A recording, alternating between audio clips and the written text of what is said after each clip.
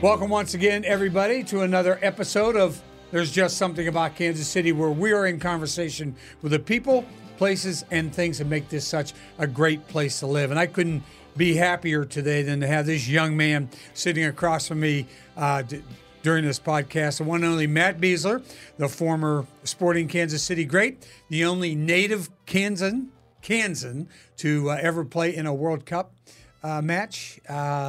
I'm just glad to have you here, Matt. This is going to be a lot of fun. We're going to have a lot of fun. Well, thank you for inviting me, and I'm really excited for this too. Yeah, it'll be great. You know, I went back over your past history, and you and your brother, Nick, of course, became the two soccer players in your family. But your dad was a walk-on football player at Kansas State, right? And your brother, Mike, was a great quarterback at Blue Valley West and then went on to coach some football. What did you ever dabble? Did you and Nick ever dabble in playing football? Was that part of it growing up? Yeah, no, that's a great question. I always loved football. I was always interested in football. The tough thing about football is that in high school, at least, it's the same season as soccer. It's in the fall. Right. So I always knew, ever since I started playing soccer, that playing high school football was probably not going to happen for me. And that definitely influenced my decision to not really get involved in football. I did play football in 7th grade 1 year. I liked it. I was tiny.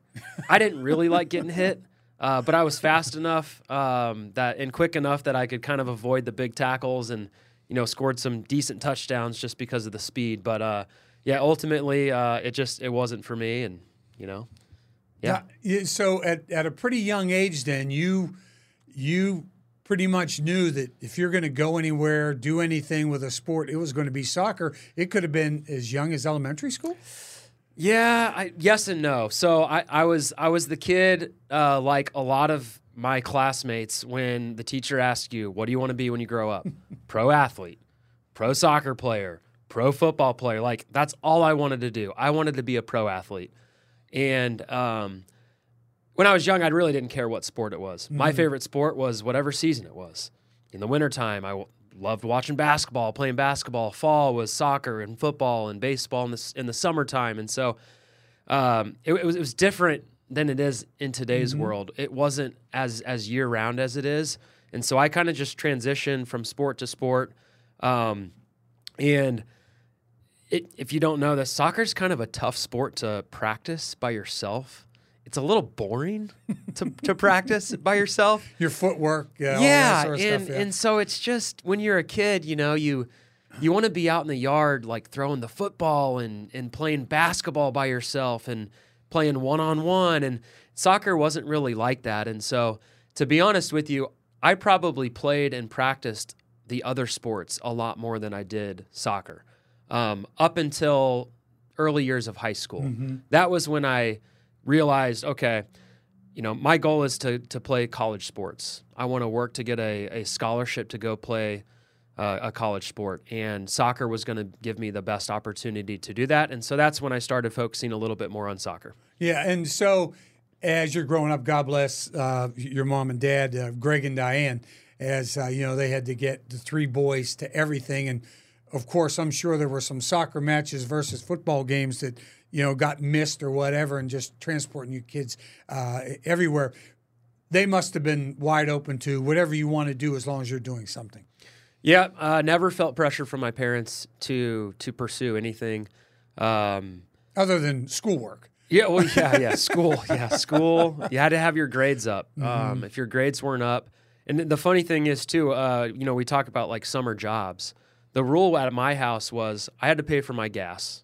Okay, so I was in charge of that. So whatever I needed to do to get gas, it was mowing yards or whatever, or, even saving like birthday money. Like, I had to pay for my gas, but I wasn't forced to get a job.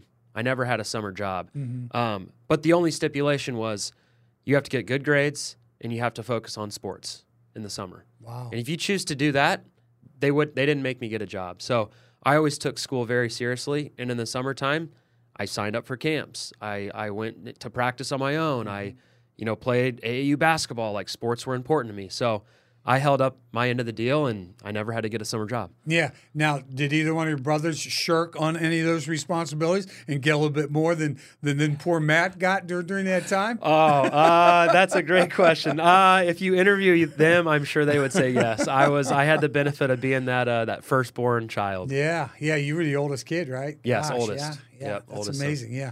And so as you go through and you're going through, you're coming up through youth soccer, and then all of a sudden you get to high school soccer. And of course, when you're playing high school soccer, was that when you went with KCFC, the Alliance, and you had a club team at that time as well, right? Yeah, so I started that a little bit before high school. I started playing club soccer. To rewind from the very beginning, I signed up and started playing Blue Valley Rec. Yes, right. That was with my rec team, my schoolmates. It was a bunch of dads that probably didn't know what they were doing. I know my dad, he was one of the coaches, but he never grew up playing soccer. He grew up in Topeka. He played all the more traditional sports. Right. Played football, that's for sure. And so they were kind of learning as they were going. And then about second or third grade, there was a group of the Blue Valley Rec kids that, really enjoyed playing soccer. They were maybe some of the better players on the team. They formed a club team, joined KCFC Alliance. That was the club team that I played with all the way up until my senior year of high school when club soccer was over. But yeah, that was the club team I grew up on and had a great experience with club soccer. Yeah, and then you also crossed over and played high school soccer at Blue Valley West, right? Yes. So how much of a difference was that for you when you're trying to juggle those two during that time? So at first, I liked club soccer a lot better than high school soccer. To me, the club soccer level was more competitive. Right. And I'd just been playing club soccer with the same people for so long, and I had better relationships with them. High school soccer at first was more challenging for me, at least, because we were starting a brand new school. So Blue Valley West was a brand new school my freshman year. I remember my son went over. Absolutely. Yeah. So it opened in 2002, which was my freshman year. Right. And so there was a lot of great things about that. New facilities, new school, new beginnings, but there was also some challenges. There was no established tradition or upperclassmen. So we were starting a soccer program from scratch. We were okay. We were probably 500. But I didn't really embrace it or enjoy it until my junior or senior year when we had a couple years under our belt. Mm-hmm. I was an upperclassman. I had the responsibility of being one of the better players on the team, and we ended up winning a state championship my senior year, which is still one of my highlights of my career and one of my favorite memories. Yeah. So when you're coming up through high school now, you're getting better and better. When you were being recruited, were they recruiting you more off of KCFC, or were they recruiting you more off of Blue Valley West, or where were you getting most of the people watching you play?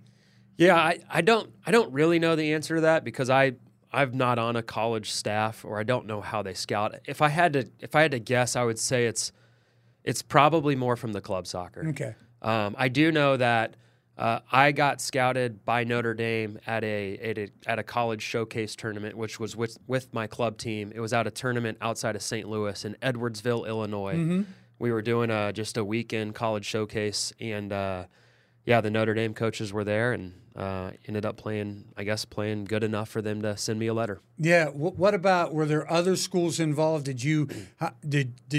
it a tough decision to make? I know if you get something from Notre Dame, you're qualifying, you're going to go. I mean, that's a pretty big tug on somebody to go. But were there other schools that you're interested in that may have stepped in there?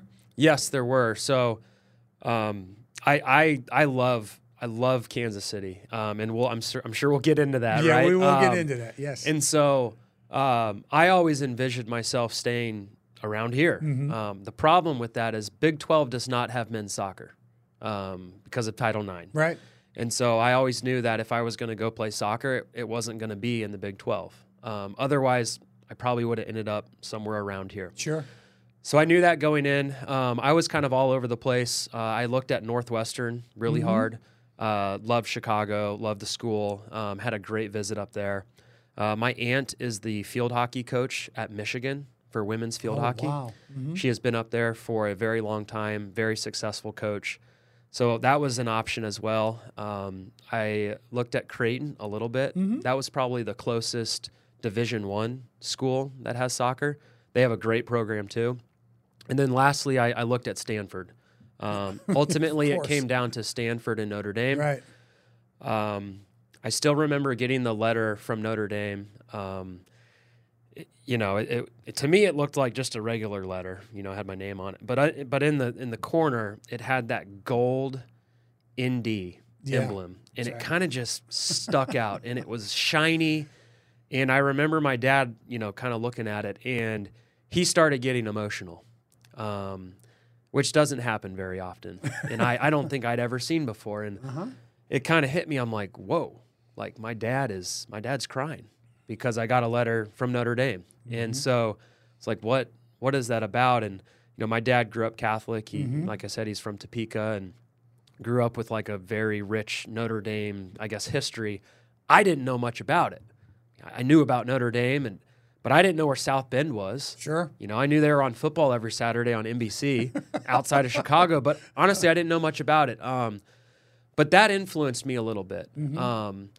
And I think it was a lot of subconscious, like my dad never told me to go to Notre Dame, but like that moment of seeing his reaction and how proud he was just for me to get a letter, it's like, okay, I got to go check this place out. Yeah. So we went on a visit to Notre Dame, and it just felt right. That's really what it came down to. I just felt like I could fit in, and I felt like it was the right mix for me. There was just a bunch of people there that cared about school, that were passionate about being successful.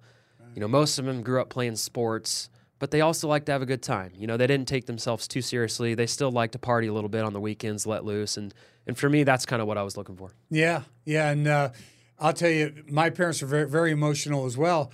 I was accepted at Notre Dame, and I turned it down. Wow, that doesn't happen often. No, that doesn't happen very often. And I don't think they ever spoke to me after that again, ever, back home in Pittsburgh. They go, "You're going where exactly?" I said, "Well, I'm not going to Notre Dame, Mom and Dad." So they were. Well, you went to Villanova. I went to Villanova, okay. right. But I feel like my freshman year, we traveled to play Villanova, and I had never been to Villanova before, and I probably couldn't have told you where Villanova was because I was from Kansas City. Right. And when I got on the campus, I was like, "Holy cow, this is like almost identical." It felt like to Notre Dame. Same feel, like the Gothic buildings, the size of it. So I'm sure you had a great time, and I've always been interested in and impressed by Villanova. Yeah, it was a great place. Well, thanks. Yeah, I loved it, and it was great. But my mom and dad weren't that impressed. They would have much rather me have gone to Notre Dame. In fact, I had a scholarship at Villanova, and to play football. So I think, well, they should be happy because they don't have to pay any money to go to school. And they turn around and say, "We'll pay for your education at Notre Dame if you don't go to Villanova." Oh, wow. Football. Okay. And I said, "Sorry, still going to Villanova." So that, it was because Mom and Dad were Catholic. They grew up with friends of theirs that were Notre Dame grads. They used to go to the University of Pittsburgh, a Notre Dame game every year, whether it was at Pitt, or if it was in South Bend. Yeah, that was always a big rivalry. They used to take the train from Pittsburgh and go to South Bend, and they were just on cloud nine until I said no. So I think understand how that emotional thing, except our emotions were on a different side than your dad's were. My mom and dad cried too, but for a different reason. We need to take him to a game. Let's take him to a Notre Dame game, and we'll bury the hatchet, and you guys will be good. Exactly right. Exactly. Well, everything worked out, obviously, for you there. You went through your 4 years at Notre Dame, great education. You're All-American, All-Academic, you're Player of the Year.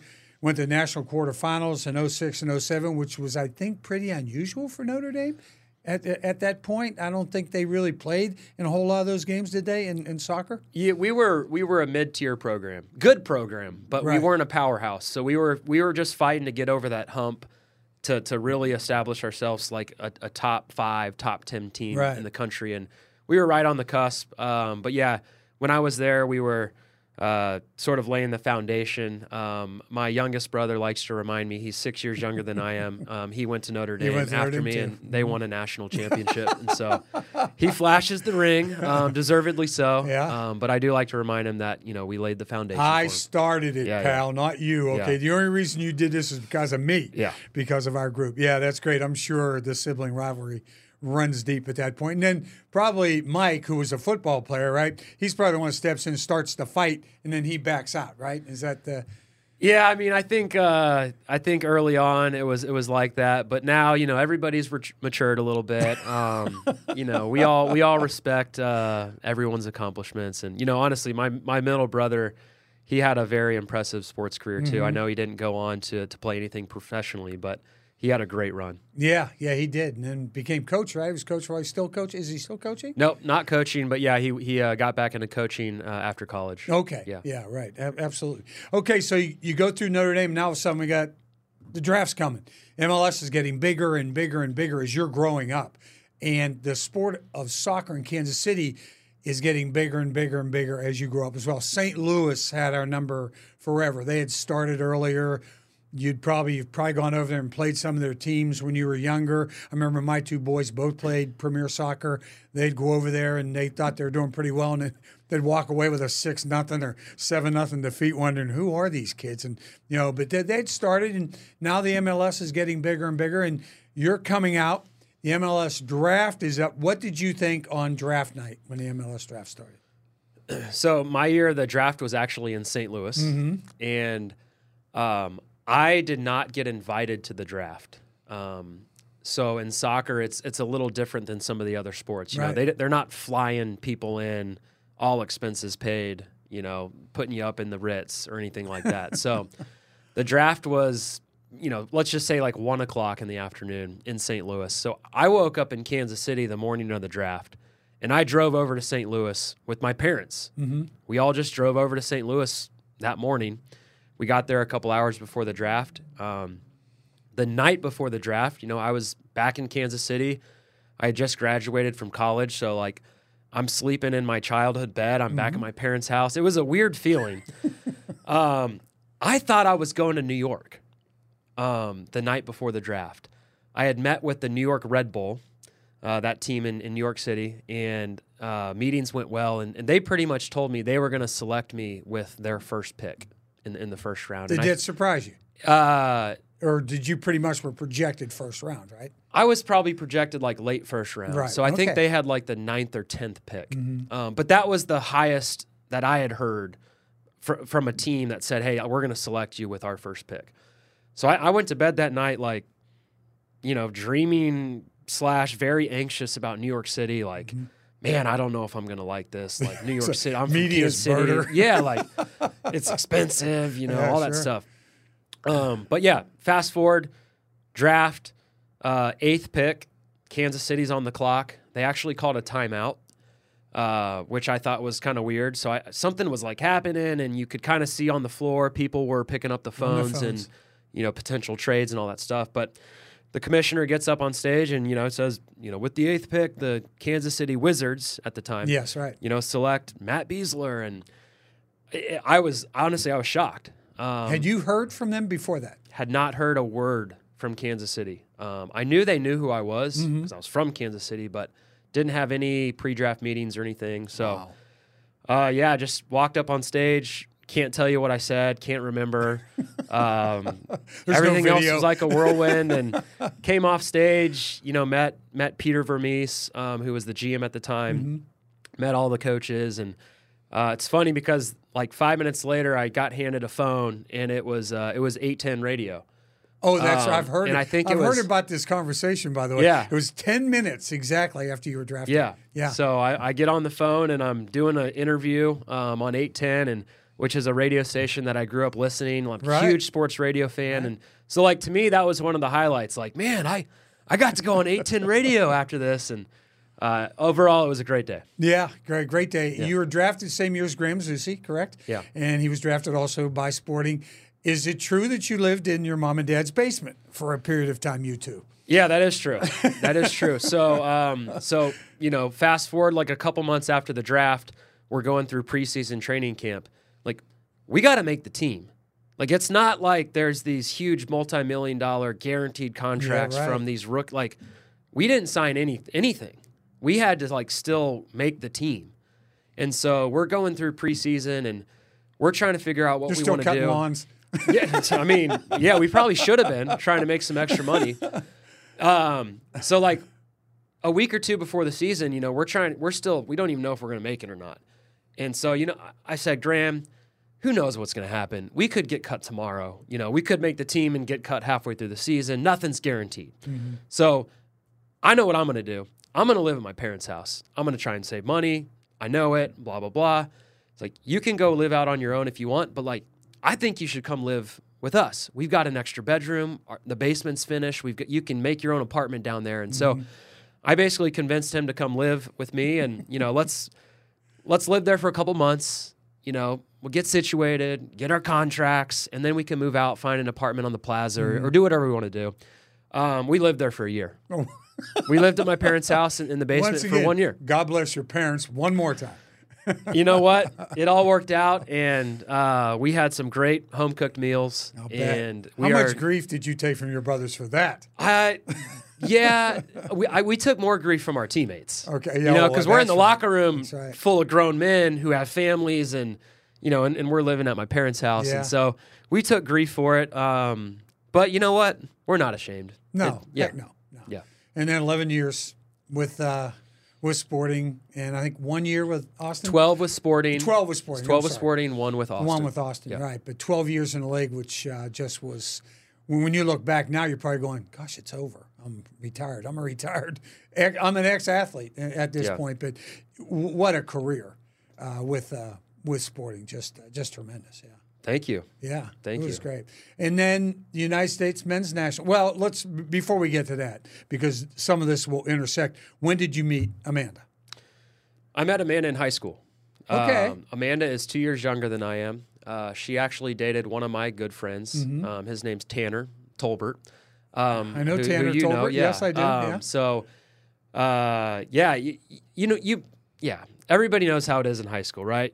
Your friends group, you kind of all just hang out together. And so Amanda and I just became friends through Tanner. I was Tanner's best friend in high school, and I never really viewed Amanda like that. She was just one of my best friends, and 2 years younger than me. Never really thought of her like that. And but we stayed in touch over the years throughout college. We dated other people, and then when I came back to Kansas City to start playing professionally, that's just when we started hanging out more.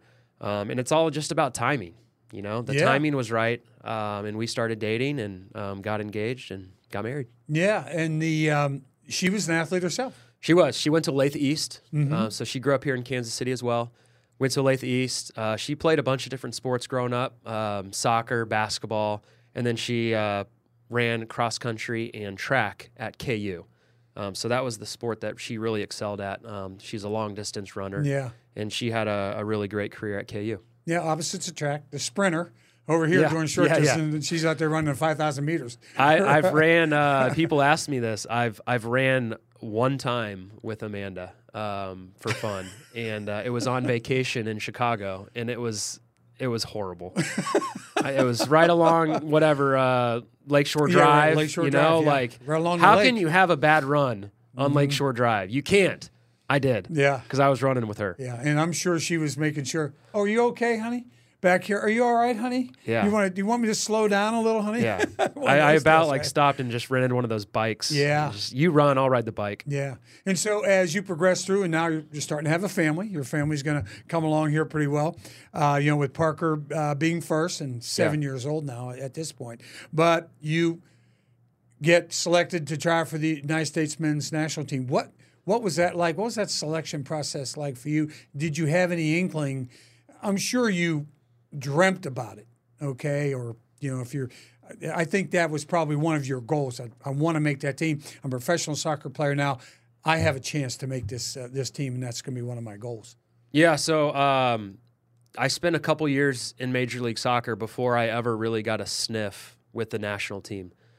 And it's different for everybody. Some guys have a lot of hype when they come in. Some guys get opportunities at an earlier stage of their career. But I had to sort of, earn my way and really earn my chance. But I was ready for that chance when I got it. And I think that made a big difference for me and just my approach. But the way that it works is with the national team, specifically for this World Cup in 2014, there's a pool of 35 guys.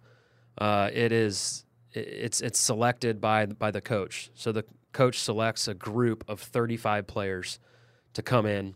You go to a camp. The camp was actually at Stanford. Mm-hmm. So we were at Stanford for about 5 weeks before the World Cup. 35 guys. We're all training together. And then it gets cut down a little bit. I think it's like 35 to 30. And then the big cut is from 30 to 23. Mm-hmm. 23 players make the roster. So if you've seen the movie Miracle, yeah, right? You know, that's one of the crazier parts of the movie is when they make those last cuts, yeah, and they can't get on the bus.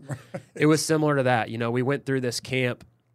Everybody's doing the same amount of work. We're a team, right? But then on the last day, you've got to cut it down from 30 to 23, and there's 7 guys that aren't getting on the plane to fly down to Brazil, right? So fortunately, I was one of those 23. To be honest with worried? you, Did you? I wasn't at the very end. No, I wasn't. I felt like I was pretty established with Mm-hmm. my role. I was more considered a starter, and so the starting 11, and then you've got your reserves. So the fact that I was kind of in that starting 11 Mm-hmm. group, I felt secure about my spot. So I wasn't losing too much sleep, fortunately. Yeah. Now your first international goal. Interesting little concept here. Your first international goal was on the same day. What happened?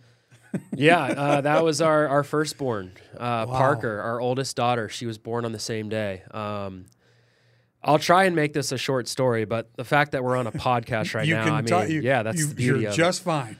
So, wife's pregnant. Amanda's pregnant for the first time.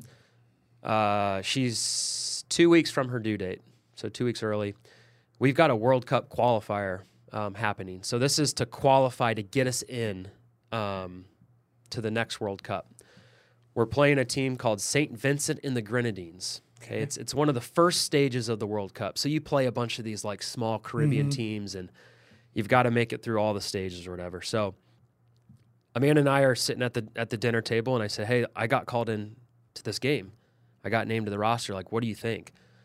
Like, should I go? Should I not go?" And it's 2 weeks before. We should be okay. And we decided like we'll be okay. You know what? Because if you decide not to go, and she doesn't have the baby, Right. then it's like, well, you missed a chance to go play in a World Cup qualifier. Right. And she said, you know what? If something happens to you, I'll call you. You get on the plane and you go home. So I'm down in the St. Vincent and the Grenadines, and I get a call the day before the game. This is at 6 o'clock at night, and her water broke, of course. So I immediately go to our administrator's office. I say, hey, and he knew about it. I said, hey, my wife's water broke. Book me a flight, blah, blah, blah. So we're working on it, and I can't get back. No, there's no way. There's not from there. No way. I had to take a boat from the St. Vincent and the Grenadines island over to Martinique and fly from Martinique to Barbados, and then Barbados to Miami, and then Miami. I couldn't even get a direct from Miami to Kansas City, so I had to go another. So it was like 5 flights, 42 hours of travel, and I just wasn't going to make it back. No. Because when your water breaks, you've got to go have the baby, within 24 hours or something. Sure. So made the tough decision to call my wife and say, I'm not making it back. You're having the baby without me. She called her mom, and her mom, graciously and fortunately for us, she was by her side the whole time. So wake up the next day. My wife has the baby, Parker, our daughter. She has her at 4 o'clock in the morning. So I'm up all night kind of with her, FaceTiming. I don't really get any sleep. The game is at noon the next day. We play in the game, and I score my first and only international goal. Ever. You can't make it up. Yeah, it was incredible. I mean, adrenaline, emotions, especially for a first-time parent. Oh. You don't really know what you're doing. No. And you're scared. After 4 or 5, you don't know what's doing. Yeah. Take it from me. And it's scary to have a kid. Yeah. So you just, feeling bad that you're not there, but, at the end of the day, it was an amazing experience. It's an incredible story. Yeah. And it all worked out how it was supposed to work out. And I've got a soccer ball actually sitting in Parker's room that we all signed, which is really cool. And there's an article that was written about that story in the New York Times the next day that we have we have a copy of, and Yeah. I'll give it to Parker one day. Well, Parker will forgive you. Will Amanda ever forgive you for not coming back? Okay. No, the thing is, she won't admit this, but it's probably a good thing I wasn't there for You'd the have first been a one. wreck. Yeah, like it's probably better her mom was there for the first one. Yeah, and, sure. Yeah.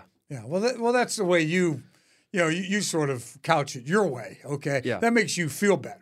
Okay. I'm not sure. I'm 2 for 3. I made the other made two, the other and if you bat 2 for 3, you're an all-star. Yeah. Let's talk about the other two. Marin, Yeah. of course, another daughter, and then Miller, Yeah. 2.5 years old. Your youngest son, your only son, but he's your youngest as well. So how's that all going now, Dad? It's going. Man, parenthood is crazy. It is. It's amazing too, but it's busy. We're at a very busy stage just with how young they are. So Parker's 7, Marin's 5, and Miller is 2.5. But it's fun. It's a lot of fun. The 2 girls are getting into school, which is nice for everybody, especially my wife. And then Miller's he's all boy. He loves sports, loves balls. So that's really been fun just to getting to bond with him over that stuff. Yeah. Did you see any soccer players there, or are you just going to let it roll and see what they decide? We'll see. Yeah, the 2 girls are playing soccer. We're just playing rec right now over at Leawood Parks and Rec. They've got some potential. It was actually Marin's first soccer game recently, and she did score a goal, which she was really excited about, but it was for the other team. So as they call it in soccer, an own goal. An own goal. Like goal. Gosh, at that age, like nobody really knows what's going on. So like we didn't even tell her it was for the other team. Yeah. Like we're just letting her roll with it, and she's excited. She's excited. And then our teammates drag her over and go, "Do you know that goal you scored was for them?" No. No, they wouldn't do that. Not yet. No, not yet. They'll get there eventually. You go through the World Cup experience, and I will get back to this in a minute about the family and what you are doing now and everything you're doing here in Kansas City that you are giving back, and then where your career has headed from this time. You go to the World Cup, Sao Paulo, Brazil. I mean, the World Cup is in Brazil. For those people who don't know much about the World Cup, Brazil is one of the greatest soccer countries in the entire world. They won World Cups. Pele played for Brazil. It's just an amazing thing. What was that like for you to play in the World Cup at that time? So it was an interesting experience because when you're doing it, it feels like you're in a bubble. Mm-hmm. You're almost you're protected in a lot of ways, from the media, from the outside world, from everything going on back at home, and so you are hyper focused on what you have to do. So it's kind of sad because you're not able to take it all in, and you miss a lot of things that happen.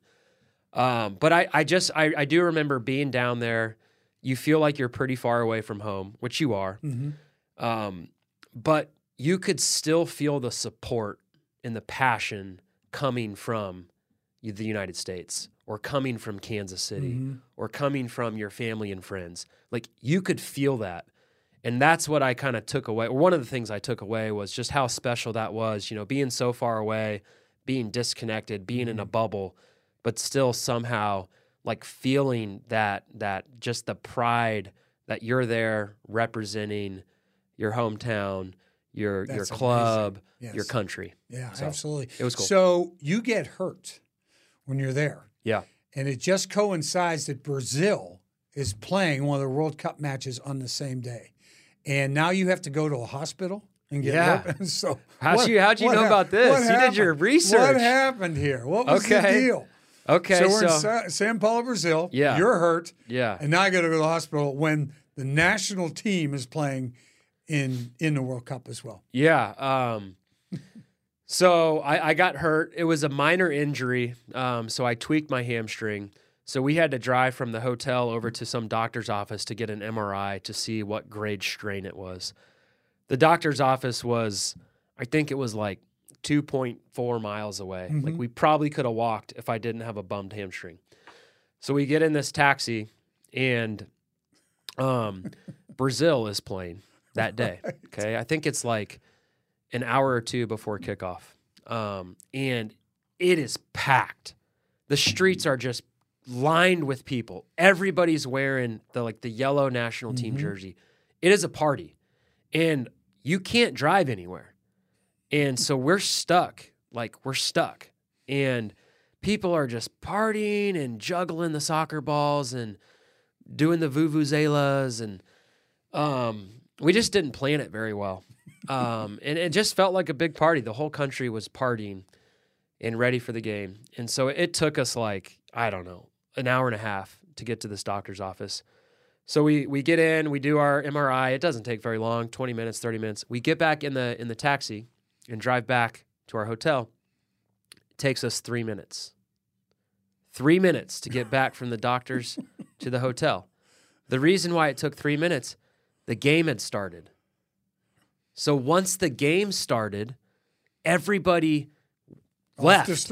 Off the streets, and they were dialed in to their TV. So it was thousands of people, maybe even 1 million people out on the streets leading up to the game. As soon as the kickoff started, nobody was in the streets. It was like a ghost town. Everybody went back, and they were just glued to the television. And it was just it was an experience. Yeah, it was crazy. Sure, absolutely. So what are we in for in 2026 here in Kansas City? Just even us. I mean, I know United States, Canada, Mexico, everybody's going to host game. We don't know who our host teams will be. We don't know what games we're getting, et cetera, et cetera. They'll play at Arrowhead. They've got to get the grass in and the whole thing and set up all that sort of stuff. But what is this country in for what is our city in for in 2026? Yeah. Well, first of all, it's an incredible opportunity for us to showcase what we're about, not only to the United States but to the world. Right. So there's that piece of it. But us specifically, I think it's just a unique experience for us. We're going to be able to experience other people's culture. So what's going to happen is, and we won't know exactly what culture that is until the draw. Right. But what's going to happen is the teams are going to qualify and the schedule is going to come out. As soon as the schedule comes out, we're going to be able to see what teams are going to be playing here in Kansas City. And once that happens, that's when I'm going to get really excited, because these teams are going to come to Kansas City and play, and thousands and thousands of their fans are going to come, and they're going to stay in Kansas City, and they're going to stay in our hotels, and they're going to walk our streets and eat at our restaurants. And that's just going to be different. You know, Kansas City, we don't get a lot of that. Right. The coasts might get that sometimes, but we don't get a lot of that. And so name a team, like Argentina or Netherlands. Mexico. Mexico will probably be down there. Yeah. But I mean, maybe imagine Germany. Imagine for 3 days in the middle of a summer, and there's 30,000, 40,000 Germans walking around experiencing Kansas City. Like, that to me is exciting. Yes. And that's a great opportunity for us. And I hope people embrace whatever teams come, embrace their cultures, show off Kansas City, but also welcome them. I hope that the fans bring something to us too while they stay in Kansas City. Yeah, right. Listen to them, talk to them. Yes. Be kind to them on the streets. And again, they're going to find out there's just something about Kansas City, which we all know, but that's what we're trying to display to the world at that. And we're talking the world at that time. We're not just talking about other people from the United States. Now we're talking about the world. A lot of people here have seen the parades. They've seen Union Station, the World War I Museum. They've seen the draft, okay? The NFL draft was here and the whole thing. And we will, once again, be able to show our city off.